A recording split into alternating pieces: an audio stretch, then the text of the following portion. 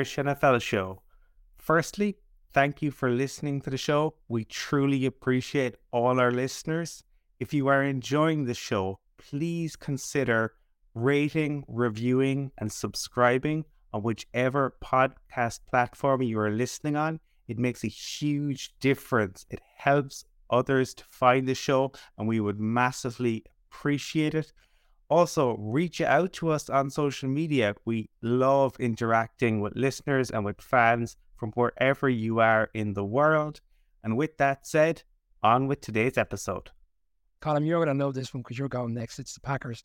Aaron Rodgers, oh no, we can't speak about Aaron Rodgers anymore. He is no longer a Packers cornerback, and we don't have to discuss the saga anymore, which the saga is now handed off to Jordan Love in a sense. And I was looking at some of the players in which he's going to have at his disposal this year, and it's a really younger offense, in particular the wide receivers. Watson had a difficult start to the season. I wonder if Watson's career initially in the first season there would have been a lot better if he had made that catch in week one in which he dropped it. Aaron Rodgers gave him that stare, because at the end of the season, when he got it right, he was a really explosive player. And they have Dobbs, who came on last year, and then this year they've drafted Reid in the second round, under wide receiver who's expected to start immediately. And they still got Aaron Jones in the backfield and an offensive line that is reasonably secure. So is it all bad? Like, people have little expectation right now for the Packers.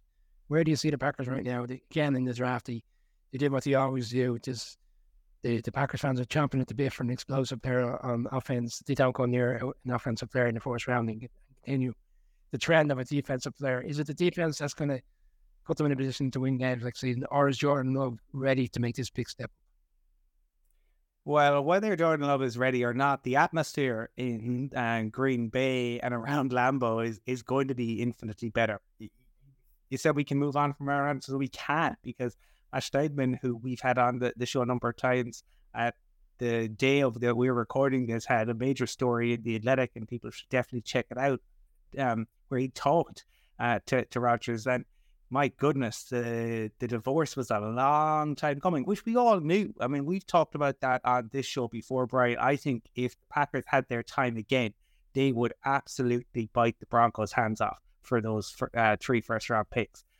But when you hear about it and how unhappy things seem to be over the past couple of years, and kind of the pettiness and everything that went on, yeah, and don't get me wrong, it seemed Rodgers, there was an awful lot of pettiness on his side, but it feels like the team could have handled it. And Andrew Brandt was kind of tweeting today about how it demonstrates that the teams hold the power in the NFL, which is true. But ultimately, if you have a player who's fundamentally unhappy, what is the point in keeping that player around? What was gained by the Packers by keeping Aaron Rodgers around last year? So I think it will be very, very, very interesting to see. He looks like a new person in the Jets, and when we do our AFC, kind of off-season review, we can talk about that. But to me, the atmosphere is ultimately going to be infinitely better, and I think the fact that they won't have that question to deal with. Is Jordan Love ready? I don't know. We've barely seen him. We've seen him a couple of times. And to be honest, that game against the Chiefs, the story became more about the fact that they sat his mom and his sister somewhere. That basically that they would have had a better view from if they'd used the Hubble telescope. It was crazy. But we will see. I think that for the Packers, they are a football institution.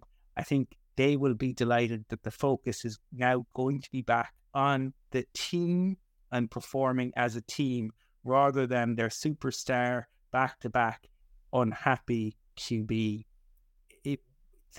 It'll ultimately be Jordan Love who decides how far this team can go, because you can only scheme around a limited QB to a certain degree, even if your head coach is offensively minded and seems to be very smart.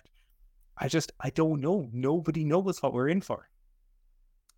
Connor, you touched on the NFC West episode around the job that's ahead of Sean McVay. I mean, is this where Matt LaFleur has to kind of earn his money in terms of taking Jordan under his wing and kind of, telling kind of take away the noise and the expectations and what will come with him being the starting quarterback this season for the Packers?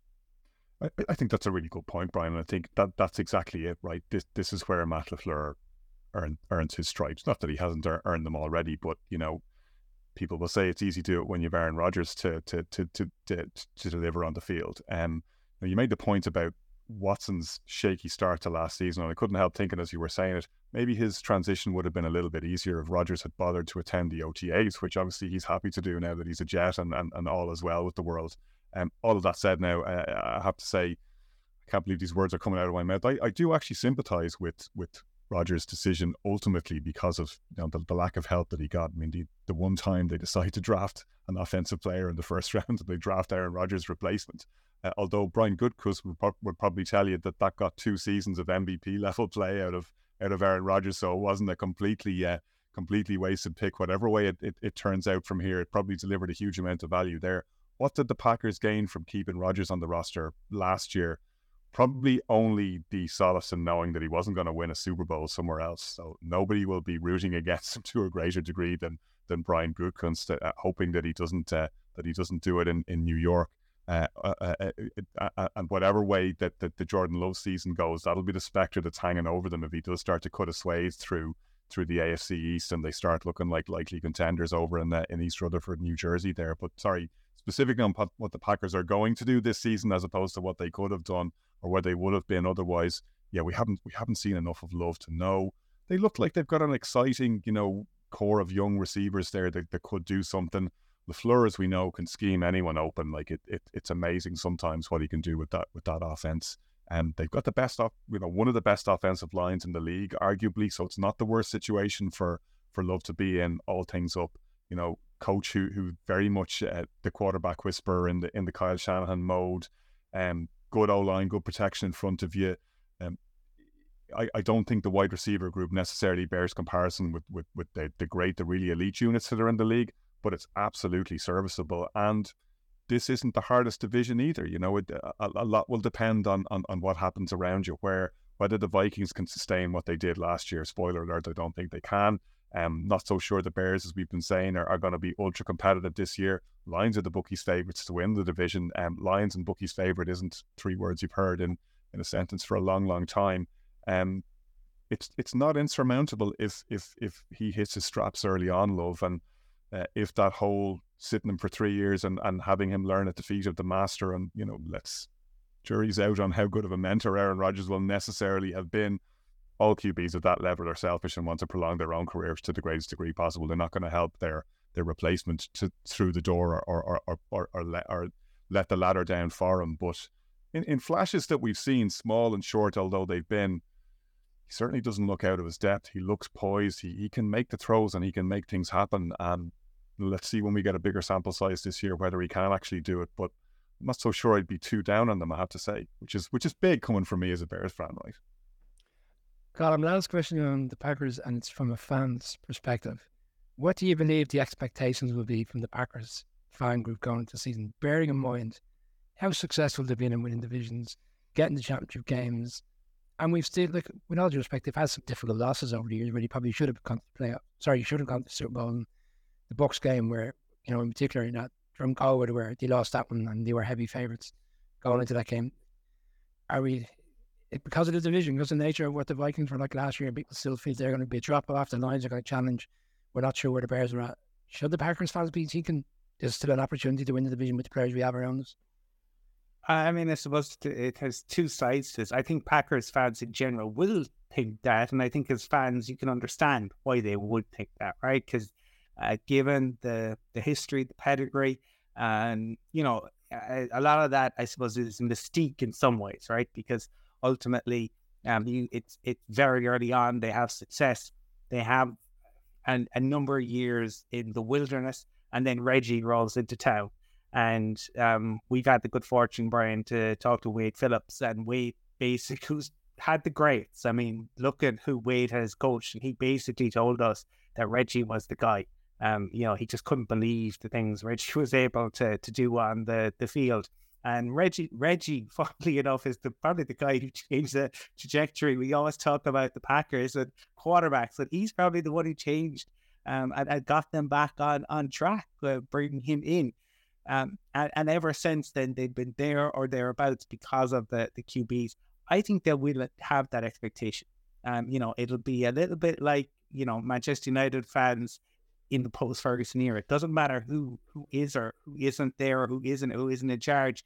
The expectation, whether it's real or not, but I think they will look around the division and it's not like there's anyone towering over it. We'll get into the other teams, but there's nobody that you say, oh, this is not Andy Reid and Patrick Mahomes lording it over the